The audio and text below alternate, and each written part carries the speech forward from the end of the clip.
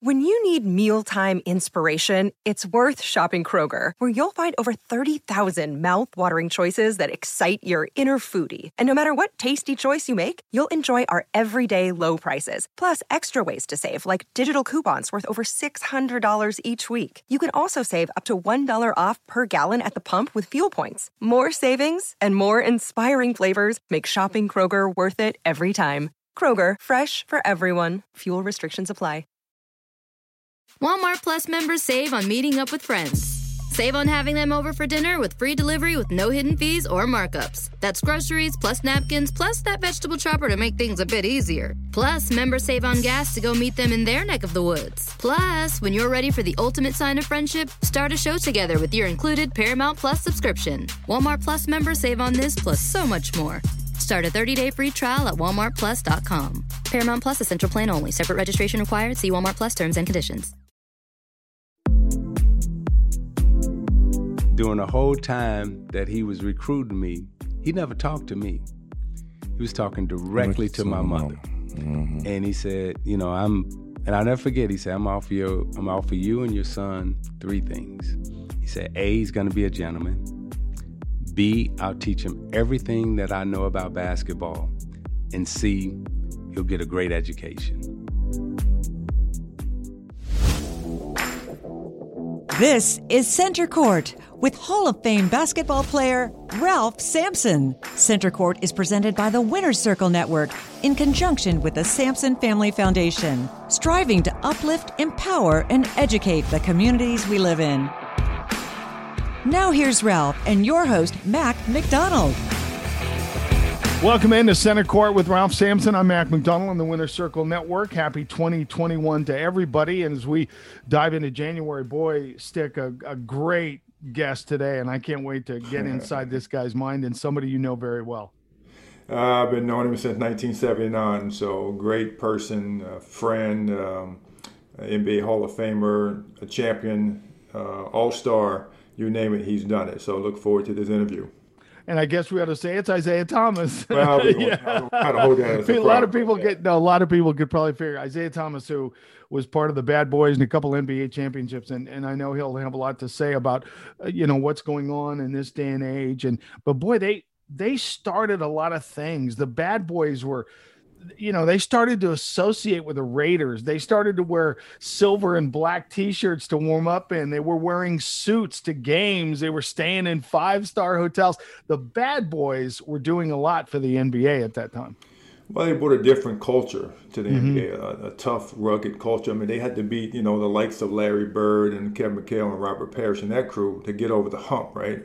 Year after year after year, they tried, but Larry and those guys kind of beat them up a little bit. So they had to have a tougher mentality. So you bring in a Bill Laimbeer, a Rick Mahorn, a John Sally, a Dennis Rodman, and you got a cast of characters that fit in together. And you throw Isaiah and Joe Dumars in there, you got, all kinds of players that are all-star Hall of Fame type players that can play together, play hard, but also win championships. Ralph, when you were in the league, was it still as physical as it was, when you watch some of those championships and what they were doing, and especially the Bad Boys, was the league pretty physical?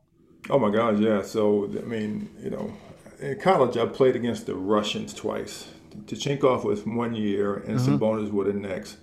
And those were the 2 most physical games I had in college. Maybe Buck Williams was one of them as well, but those 2, I had bruises on my body after the game. But the NBA, you play against Rick Mahorn and Laimbeer every night, Robert Parrish and Kevin McHale, from Bill Walton to Kareem Abdul-Jabbar to Artis Gilmore to Moses Malone.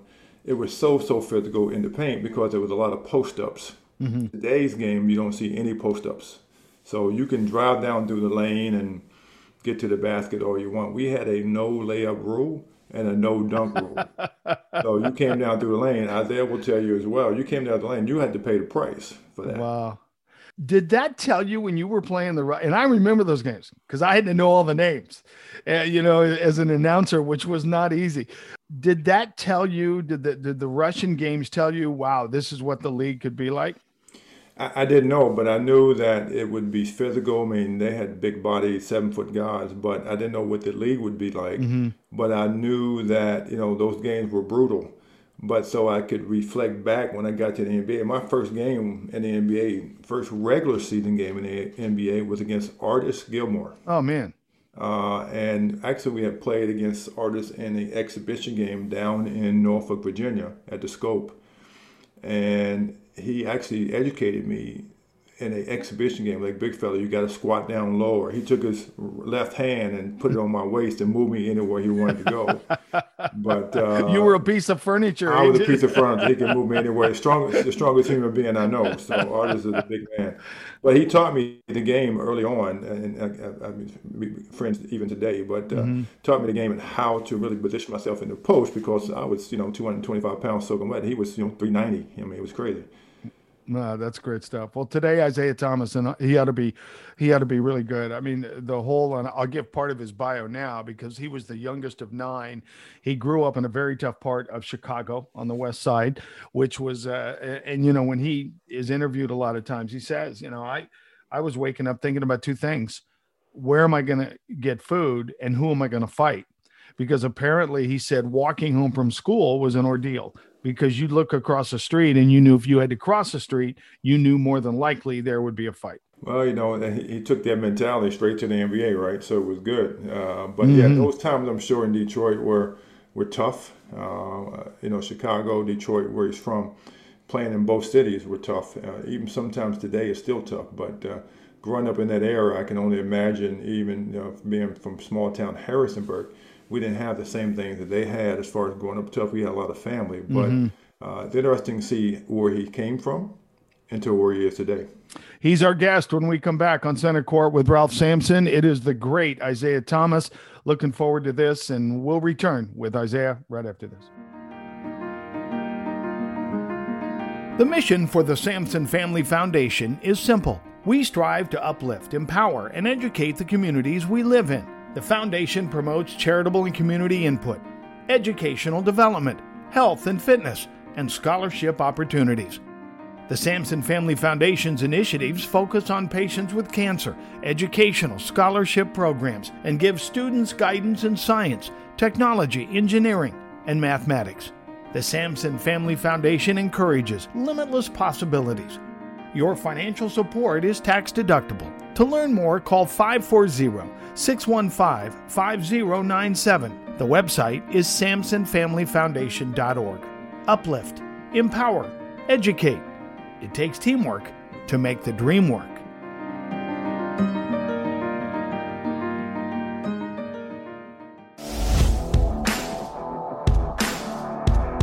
The Winner's Circle Network and the Sampson Family Foundation present Center Court with Hall of Fame basketball star Ralph Sampson. Again, here's Ralph and Mac. Welcome into Center Court with Ralph Sampson. I'm Mac McDonald. We are privileged to have this guy. Isaiah Thomas is with us, and it would take me most of the segment to read all his accomplishments, so I'm just going to slip him in, Ralph, as we go. But I can definitely begin with, he was just one of the bad boys, and had the great run with the Detroit Pistons, and of course played with Indiana and playing for Bobby Knight. And you met him at an early age, and I just wish I would have been at the table with you and Isaiah talking about what college you were going to go to. I bet that would have been a good conversation. Yeah, we go way back, 1979. So I would always tell the story, Zeke, when we probably had the best high school class ever, and everybody may dispute that, but you know what I'm talking about. Most definitely. And when you think of our high school class and the pros that came out of that class and what they did, and also the game changers that were in that class. And I don't know about you, Rock, but I remember the first time that I saw Dominique Wilkins jump and James Worthy. I was like, whoa. Exactly. Two athletes like that before. I tell people all the time, though, that, the baddest dunker in that class was Antoine Carr. Oh, yeah. I mean, Dominique can dunk, but you remember Antoine Carr going all the way. He said, okay, just write it in and give him the trophy, right? Yeah. I remember we played a high school all-star game. The Illinois team went down to Wichita. to play the Wichita All-Stars. And they had Antoine, and they had this guy by the name of Ricky Ross. Oh, yeah, Ricky Ross. Oh, Lord have mercy. Gave us 41. I still remember. Oh, Lord, still got that nightmare. I mean, he was killing us. I mean, he was good. He was really good. Yeah, Ricky Ross. The name of, from Ray McCoy, Ricky Ross. Yeah, Ricky Ross could play. Ricky Ross could play. Isaiah, what was your first impression when you met Ralph? Well, I hadn't really seen someone that tall before. I had heard of 7-footers, but this was a different kind of 7-footer. Not only was he tall, but he had skill, like real skill. He can handle the ball. He can shoot it from the perimeter. You know, everybody talk about Magic Johnson doing no-look passes, but Ralph was doing it at 7'4", you know, and I was like, man, this is definitely different. You know, not only was it different, but then he's a great guy. You know, he was, you know, a lot of times, you know, in high school, and Ralph, you know, definitely was the best high school player that in our era, because of his, you know, not only his uniqueness, but also the type of person that he was. You know, he was caring, he was giving. He wasn't full of himself, so when he really could have been, because he was really the king of our class, and there was nobody, you know, like Ralph, and there hasn't been anybody like him since. People have been compared to him, but there's really been nobody like him. So, you know, I was always impressed by just how kind he was to the little guy that I was. we take it out, man. But you again, that's a great compliment. A great crazy class with Bowie, and we had 7-footers, you know, in that class, playing in the Capital Classic and all stuff like that. But it was crazy time. But I always reminisce with you with that because I think it's the best class ever to play. But I always tell people that, you know, that mentality that, especially, I mean, you kind of led that charge, one of the toughest guards out there that ever played, because we had that grit, you know. Today's guys don't have that grit, you know, how we were raised, how we had to come up in the neighborhoods to get to school, and, you know, all your stories and all of mine as well. But I always compare the guard today to when we played, and then you compare the guards that when we played to previous, you know, they had another upbringing as well. But everybody always asks the question, I'm sure you get it all the time, that could they have played when we played? Probably not. Steph Curry and Damian Lillard, there's some tough guys out there, right? But you and Joe would have locked them down. Well, I think we all could have played in each other's era. I don't know how dominant we would have been in each other's era. You know, like right now, a lot of the point guards are very dominant in this era. But in our era, you know, it was the era of the big men. Like the big men were the dominant people, and you played like big men. You know, there was physicality, there was force. The offenses were set up where the big men, you know, there was, you know, always, you know, 4 to 6 people in the paint, defensively and offensively. So you had to be creative when you went to the basket. There was never just an empty lane. So it definitely would have been different. And back then, you definitely wouldn't have been able to shoot from your hip, your shot. Right. Back then, you had to have a high shot pocket. You either had to shoot it from up here, or you had to shoot it off your shoulder. But you never really could come from your waist with your shot pocket and shoot it, because, you know, the defense was allowed to get closer than they are allowed today. Right now, you know, you can play with that ball in front of you, and everybody can. Back then, you know, you couldn't do that. Turn to the side because that defender was hand check. Yeah, not only hand check, but, you know, the defender was like right here on you, and they can get into you. And if you put that ball out in front of you and you kept it out there too long, you know, that ball was getting taken. I remember playing against Mo Cheek first couple of years. You know, he's from Chicago, and so I would go through all my stuff. Ralph, I would shake. And then, he wouldn't go nowhere. Yeah. And then as he got older, right, a couple of years later, I was going through my stuff, and then, you know, we had to call plays. So I was standing there. I was like, yeah, we motioned, and then, you know, he was right here, and he looked back at me. He goes, you know, And we talking during the game, Ralph. He goes, 3 years ago, you know, I'd have took that. he slowed down a little bit, but you mentioned that because I over the years got a relationship with Mo as well. But you remember going through your stuff. You know, I remember trying to dribble at the big guy, right? And my high school coach would say, you got to play against the fastest point guard, and if you can bring the ball to the court, you can bring it in practice. You can do it in a game. But I know you was at like the MLK Center in Chicago, and you had some good Harlem Globetrotters, teach you how to dribble and do that. And I know, come back to the family structure, because I had a cousin that was also really the baddest basketball player in the state of Virginia, that we had that upbringing that I don't know if guys had that today like we had, right? We had tough love. And so I know where you're from. We talked about this, many times over the years, but that dribbling, that pat, I know where it came from. I'll let you explain that. Yeah, so I was taught by fortunately enough from myself, I went to the Dr. Martin Luther King Boys Club. Yep. And at that time, the Harlem Globetrotters were in the area, and that's when I first met Coach McClendon.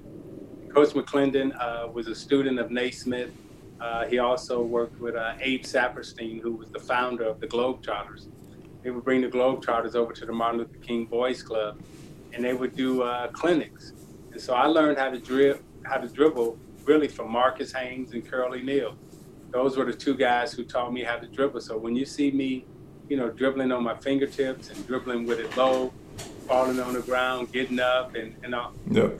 All that comes from Curly Neal and Marcus Haynes, and how they taught you how to dribble. And then Coach McClendon, he was the inventor of fast break basketball. Yeah. So he was teaching us, how to run lanes and how to play in transition. So I learned all those things at a very young age. And fortunately enough for me, the coaches and the mentors that I had in the neighborhood, they was all enforcing those things about how you play, how you think the game, how do you compete in the game, and basically how do you move the chess pieces around the court. And if you remember, Ralph, in terms of the way the Globetrotters played, yep. They really had basketball down to a science. And I mean the science, I'm talking about physics, geometry, and the movement, because Meadowlark Lemon, if you remember, every single game, he would go to half court, right? And he would go right to the hash mark at half court, and he would shoot the hook shot. Yeah. Under pressure. Yeah. Right? There's thousands of people in the building, and he had to make this hook shot, and he never missed. No. So they understood the science of the game, and that's what we were taught at a very young age. Well, it's very fortunate that you got that training up there. So go ahead, Mac. No, I was just going to say the great Isaiah Thomas is with us talking basketball. And Isaiah, I've heard the story about your mom in the press conference and Bobby Knight sitting in your living room. Would you share that with our radio family, because it's a great story about the Bobby Knight recruitment of Isaiah Thomas? Mm-hmm. Well, Ralph and I, again, we had similar upbringing. So, back then, your parents made the decision. I remember, Ralph and I were both highly recruited, and, all of us were offered all kinds of things, and we were extremely poor. And so all our visits had to be in the daytime because we had no lights, we had no gas, we had no food in the refrigerator. So, Coach Knight came to visit, and he came at about 4. And I'll never forget, we sitting there and, we didn't have furniture. So we sitting on the couch and he's actually sitting on the radiator. Hopefully it was warm, right? Yeah, remember yeah, exactly. Steam heat. Gas, so it wasn't warm. So, but remember you had to put water in there so it could heat up when you close it down. So that was our little, that was our couch, so to speak. So he's sitting on there, and Ralph, I'm sitting there, and I'm trying to play it off, but I never forget, it was a roach coming down right behind, and I'm like, oh man, I hope they're nobody. I say, not today. But anyway, they get to talking, and he and my brother, like, you know, get into it. But I remember my mom, you know, looking at Coach, and, you know, because Coach was like, look, I'm going to promise your son 3 things. A, he's going to get a good education. B, he's going to be a gentleman. And C, I'm going to teach him everything I know about basketball. Now, Ralph, we poured and pour, right? And a lot of coaches that come to our house, they were offering money and everything else. So my brothers and I are like, well, okay, well, we're not going in. You know, we can't go there. Ain't nobody talking about no money, ain't nobody talking about no cars, ain't nobody talking about no jobs. I mean, well, we're not going to school there. And I remember sitting there, and my mom was like shaking her head, and I was like, oh, no, this ain't gonna go well. So fast forward, my mom, you know, they called a press conference to announce where you're going. Yeah. My mom had the press conference. I was sitting right next to her, and she said, my son has made his decision. He's going to Indiana University to play for Coach Knight. And oh, wow. That's just kind of how it was. You know, you did what your mom and dad told you. And I'm lucky that, you know, she had that much influence and foresight because, you know, I could have easily ended up at the wrong school with the wrong coach in the wrong situation. I look at Ralph and I see us, it could be 10 years since we've seen each other, but there's a certain amount of respect and humility that we always have treated each other with ever since the first day we met in high school. And I believe that comes from family, coaching, upbringing, and just respect. Now, had I been, you know, given all this crazy stuff, my personality and my attitude probably would be totally different than it is today. Most kids during that period of time, you know, you say, hey, you had the press conference, I made my decision, I'm going to blank school, right? My mom called the press conference, me and her were sitting there, she said, my son has made his decision. He's going to Indiana University. So your mom announced? My mom announced I never heard that before. No, I wasn't even smiling. I was sitting there, my head was down. I was like... Welcome back at Center Court with Ralph Sampson. We are pleased to have the great Isaiah Thomas with us, who was part of the couple of championships with the Detroit Pistons. Now has got a wonderful company selling champagne and doing really some wonderful things as far as philanthropy and social stuff. So we'll certainly get into that. Ralph, I just like seeing Isaiah smile. He looks like he looks like he's 18, for goodness sakes. Well, don't let the smile fool you. He always smile, but he was gonna go at you with the dribble on the court. So, you know, he knew that game well, but that smile has never changed. But you know, speaking about that smile and the whole ability to have that mentality, because we can talk basketball forever, you know, games and situation, but I'm more into what we do here is the mentality of you, the success. And we talk about growing up with your brothers, your mom, etc. And I did the same thing with my sisters and cousins. One of my cousins were the baddest basketball player in Virginia. They call him Virginia Slim. He scored 60 points a night in 3 quarters in high school. And he sat down like, I don't want to play anymore because we won by 20. But, you know, he passed away due to some drug issues. And I had him in John Lucas' center when I got to the NBA, the whole deal. But that mentality that we share, that we know, and the humility that we both have, and all the play, all the guys we know in those 79 class have the similar aspects as well. But where did that come from? You know, as a drive in you that some people may have asked you in interviews, because I know you do this every day, but there's something in you that we can do and share with these young kids out here that maybe listen to this, that you got from somewhere that said, I can be good. Because I know you say the same thing. I would say, I didn't play to be a Hall of Famer. I didn't play to be any of that, right? I played because we loved this game to play, right? We wanted to kill people when we played it, though. So where did that come from? It came from somewhere. Somebody gave it to you somewhere. But, you know, just like your family, you know, my brothers and in the neighborhood, you know, you always had to compete. And no matter what size you were, you always had to play to win the basketball game. So guys who were always taller than myself, you know, how do you make the game neutral so you got a chance to win it, right? And there was always people that can jump higher, run faster. But once you eliminate all the genetic gifts that the individuals may have, how do you bring it back to the science of the game? And how do you play chess? How do you compete? You know, who's the weak link on the court? Yeah, exactly. Who's a bad defensive player? Are they playing zone? Are they playing man-to-man? If they're in the zone, which player are they trying to hide? What can you get a shot at? So you trying to think your way through the game.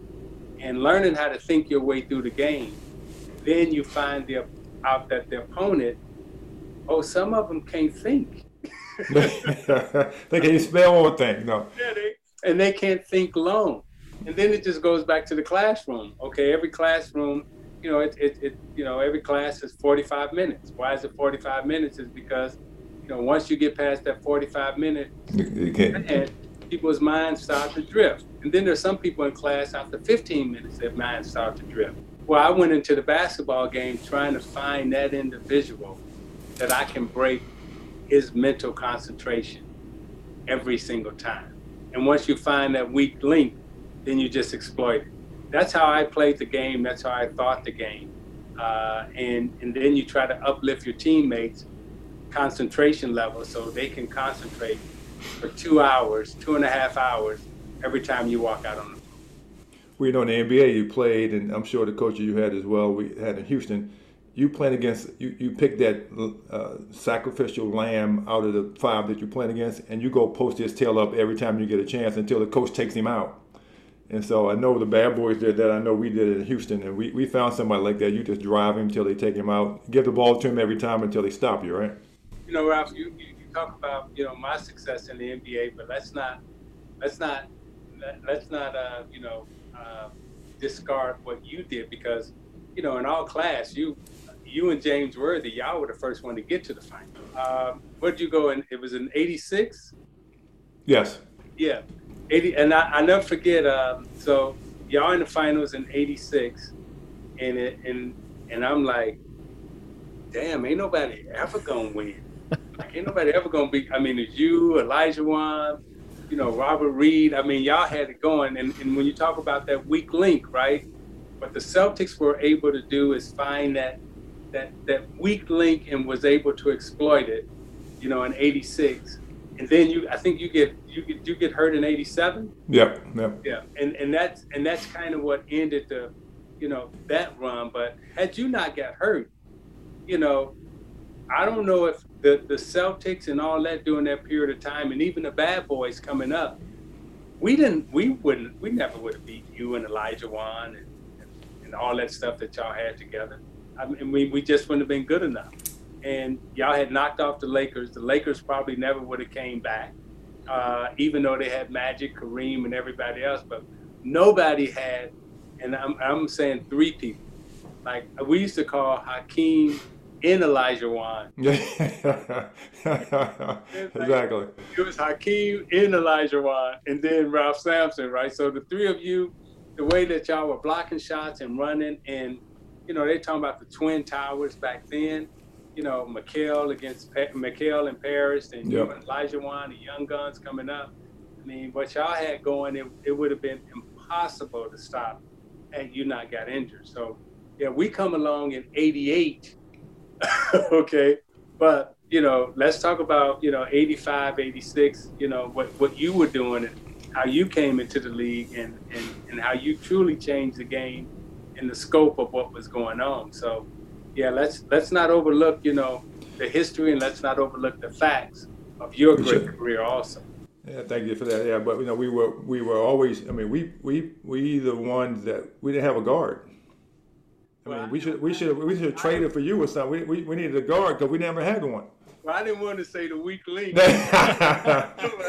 Well, but you already knew that. Well, we love Alan Level. I mean, no, exactly. He can only go one way. He can only go right. Yeah, and in terms of talent, when you get into the finals, they find out.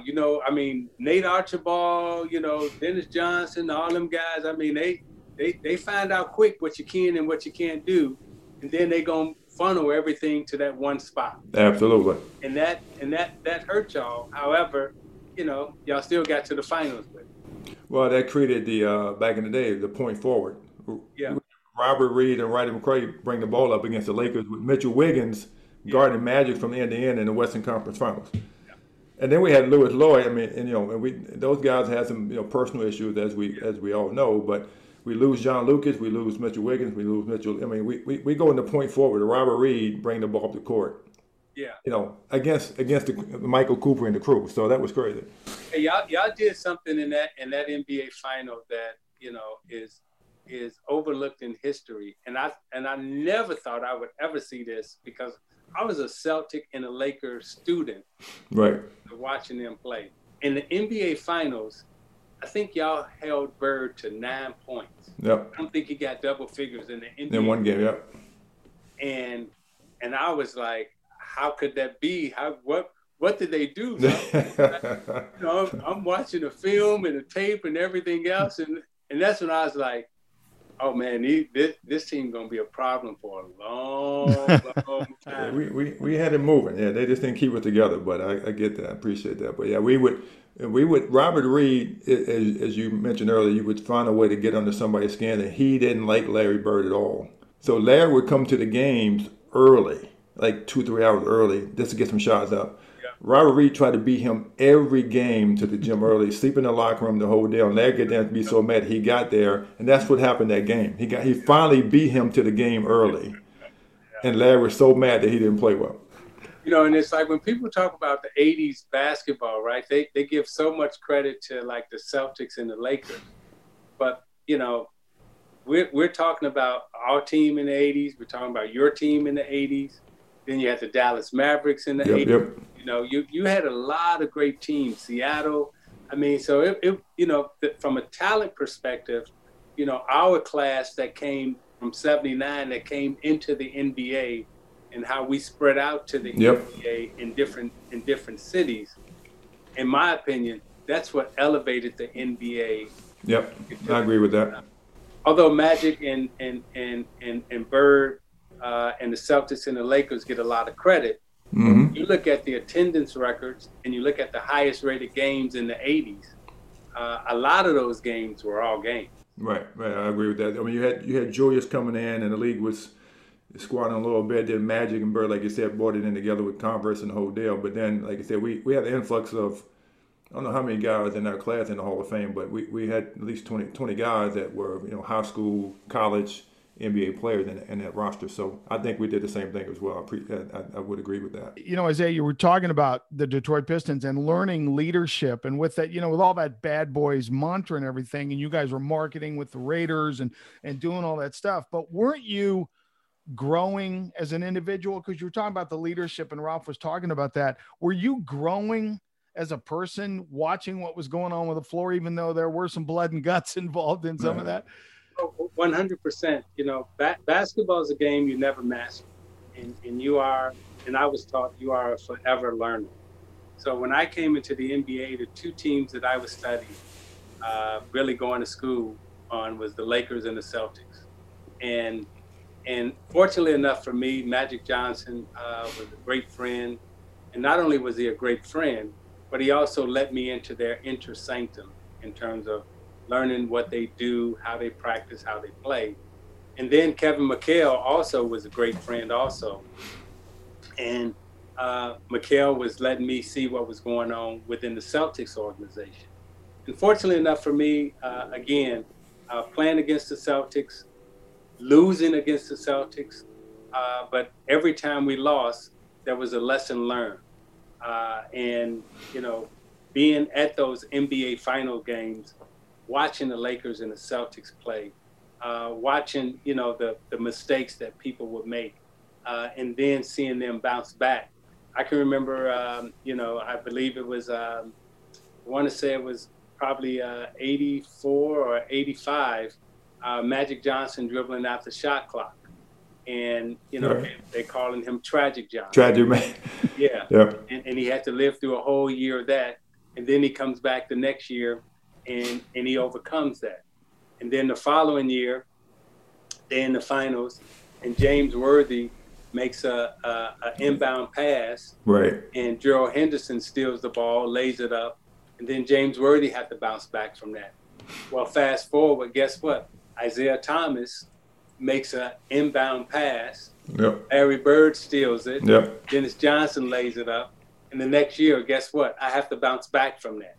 But if I don't watch Magic, if I don't watch Worthy, if I don't watch Bird, Dennis Johnson, McHale, if I'm not learning from all of that and being a good student, then I don't know how to put that into my game and then bounce back, not only from a playing standpoint, but also from a leadership standpoint.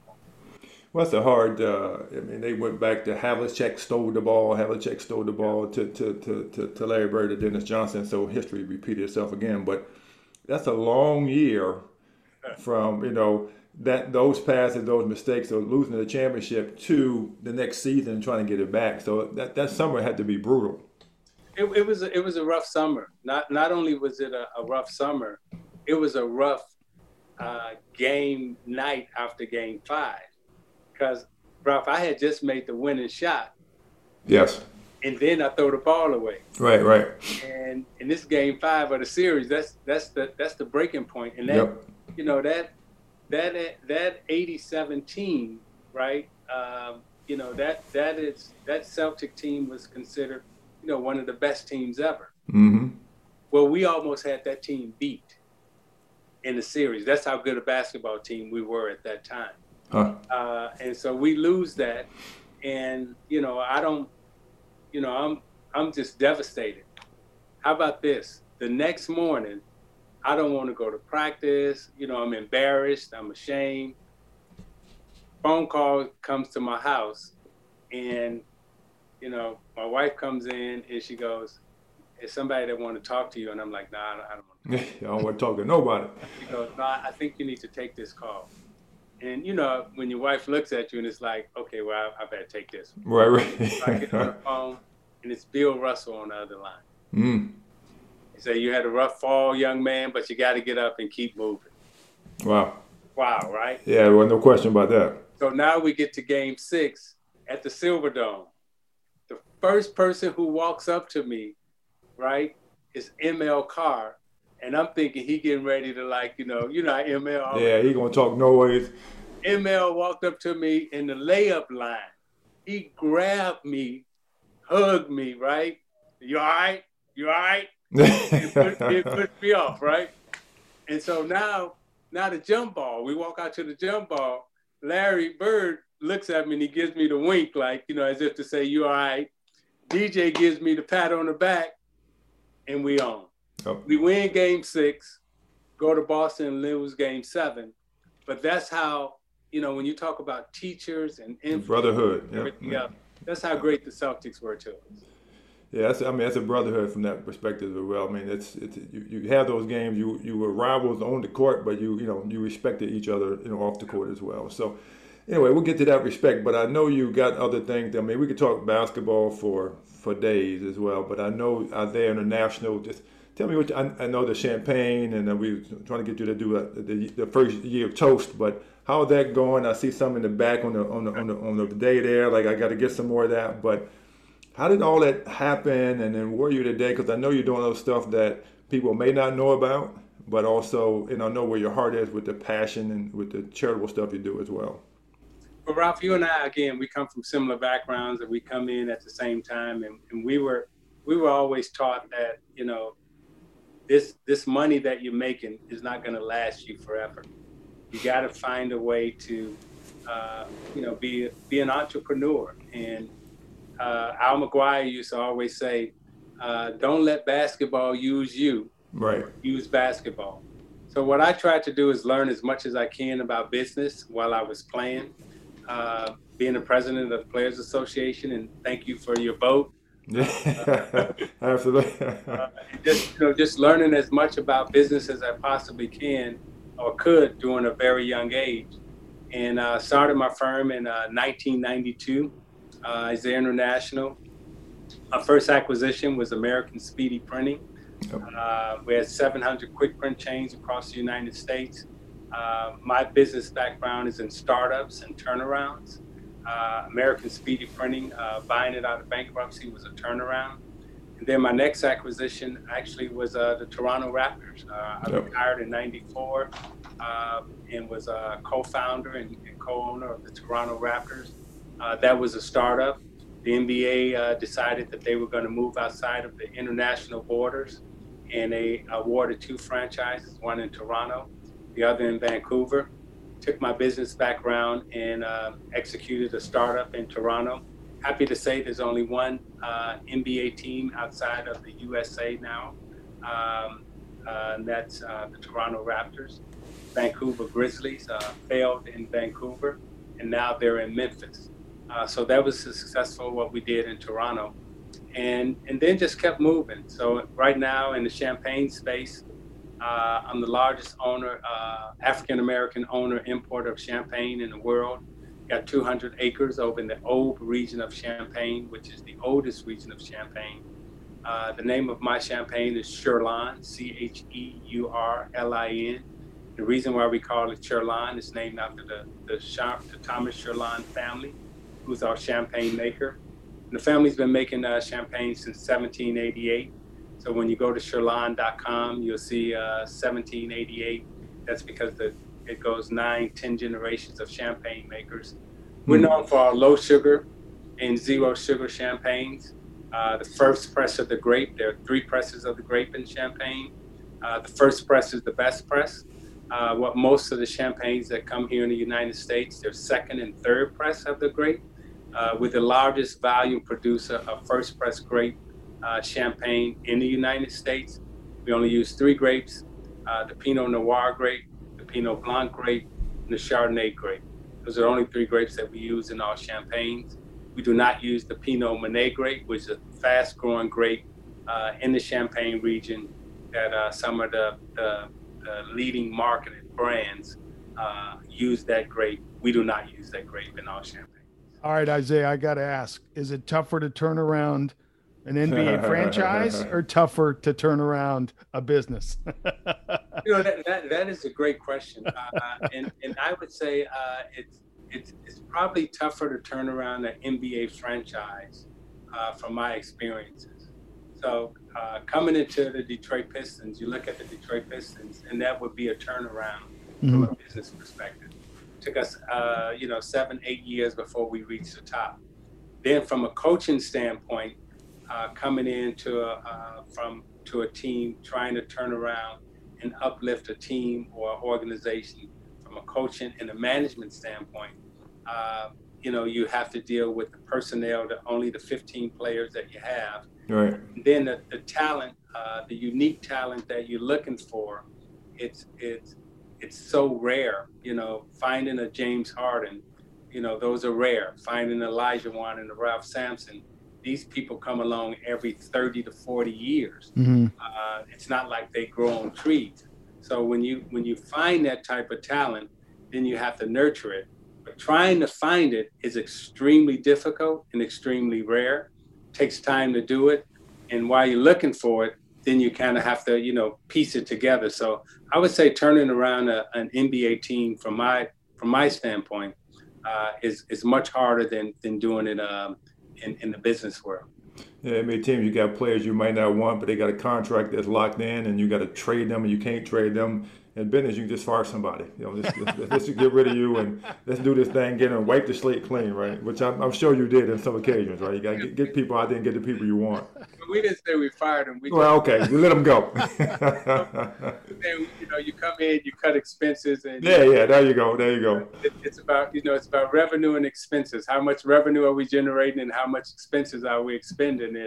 If your expense line is higher than your revenue line, then we got to make some cuts. But I'll make some cuts. I will tell you what helped me, though, is being in sport and having to make cuts, or not making a team. It definitely helps you when it comes to, looking at the expense line and saying, okay, we got to make some cuts. Some of those are, sometimes it may be human capital that you may have to cut, that you may have to, rid yourself of. Where in sport, right, we know that human capital in terms of who we are, right, we ain't good enough. Hey, man, you get cut. You get cut, you're done. You don't make the team. Exactly. So thank you so much, Isaiah, very, very much. We appreciate your time. Absolutely. Thanks, man. I appreciate you, brother. No, thank you. Thank you so much. We'll be in touch. To get into sportscasting, you need experience just to get your foot in the door. I can't tell you how many times in my career somebody will ask me, how do I get into your business? How do I become a sportscaster? The first thing I ask is, what have you done? Do you have any experience? And the answer is normally, nothing yet. It's because they couldn't find a program that provided the real-world experience that you need to get started. So I set out to create a program designed for the next wave of sportscasting talent. And my partner was an obvious one. Full Sail University. Great track record in entertainment and media, great alumni group, and the ability to evolve as the industry changes. We're offering a bachelor's degree that combines the professional expertise that my fellow sportscasters and I have built our careers on with the technologies shaping the world of sports. To succeed in this business, you have to be ready for what's next. But the core of great sportscasting I don't think will ever change, and this program brings it all together.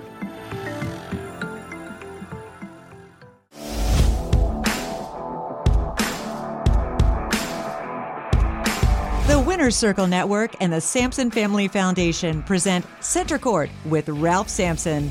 Uplift, empower, educate. Welcome back to Center Court on the Winner's Circle Network. I'm Mac McDonald with Ralph Sampson. And Ralph, what a terrific visit with really one of the greats in the game of basketball, Isiah Thomas, and all that he has meant really to the world, not only to the game, but now private enterprise. And he's just a terrific, terrific guy. Well, he's a survivor in a good spirit of the word, right? From growing up and going through some things that he grew up to fight his way through to becoming an NBA player, college champion, Hall of Famer, all-star, and now in the business world, after many years of in the business world and doing great things, but now really found a niche in Isiah International with his beverage that he has and champagne and all the other great things he's doing, not only in this country, but around the world. What do you remember the first time you met him? Because I know you told the story about meeting him at, before the Pan Am Games at that time, and you guys were freshmen, right? He was freshman at Indiana, and you, of course, at UVA. What do you remember about meeting him for the first time? Well, just I'm coming into Bloomington, Indiana, as we speak a little bit of, and just trying to play in the Pan American Games as a high school senior, and Bobby Knight had just signed Isiah, and Isiah wanted to go there, but I hadn't signed yet. I hadn't signed and said I was coming to Virginia yet. So obviously they tried to persuade me to come to Indiana. I was going to say, Bobby Knight had to have a pitch, right? He tried to have a pitch, and he went through that whole process, which was great. But, Isiah was there, and we talk about it all the time when we see each other. But come to Indiana, and then, playing in high school All-American games, around the country at that point in time, with Isiah and all the other great players in the class of 1979. We just had a bond back then, even all the guys today, from James Worthy to Clark Kellogg, and all those guys were in the same class.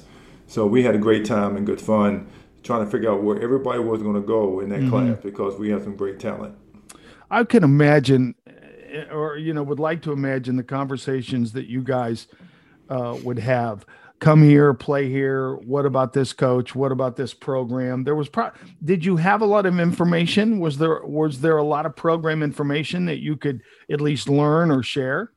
It wasn't. Obviously, it's not like it is today with all the social media and all the stuff you have out there. But you didn't even have cell phones, right? So the coaches had to call you at your parents' house and or your high school coach's house. So the high school coach was the key. It wasn't these AAU coaches and all those people out there that we have today, but the high school coach was the key.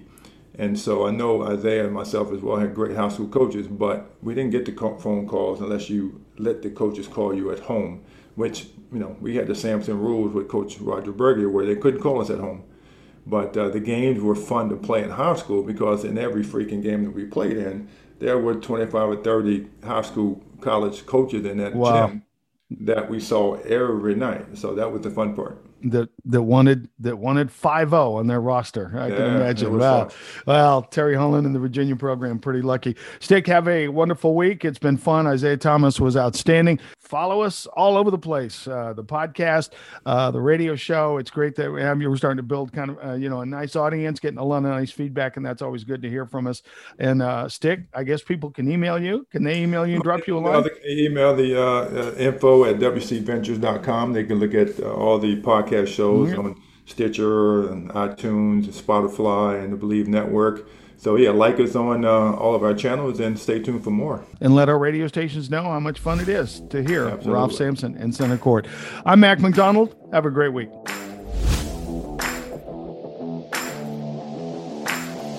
You've been listening to Center Court with Hall of Fame basketball player Ralph Sampson. Our podcast is available on the Believe Network at BLEAV.com.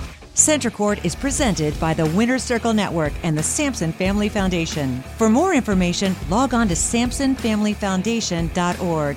Uplift, empower, educate. Teamwork makes the dream work.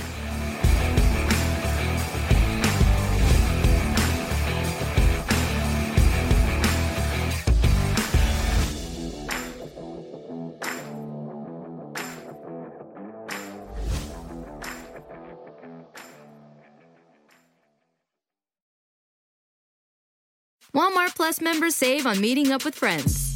Save on having them over for dinner with free delivery with no hidden fees or markups. That's groceries plus napkins plus that vegetable chopper to make things a bit easier. Plus, members save on gas to go meet them in their neck of the woods. Plus, when you're ready for the ultimate sign of friendship, start a show together with your included Paramount Plus subscription. Walmart Plus members save on this plus so much more.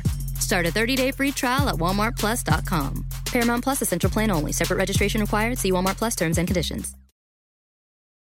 For the ones who work hard to ensure their crew can always go the extra mile, and the ones who get in early so everyone can go home on time, there's Grainger, offering professional-grade supplies backed by product experts so you can quickly and easily find what you need.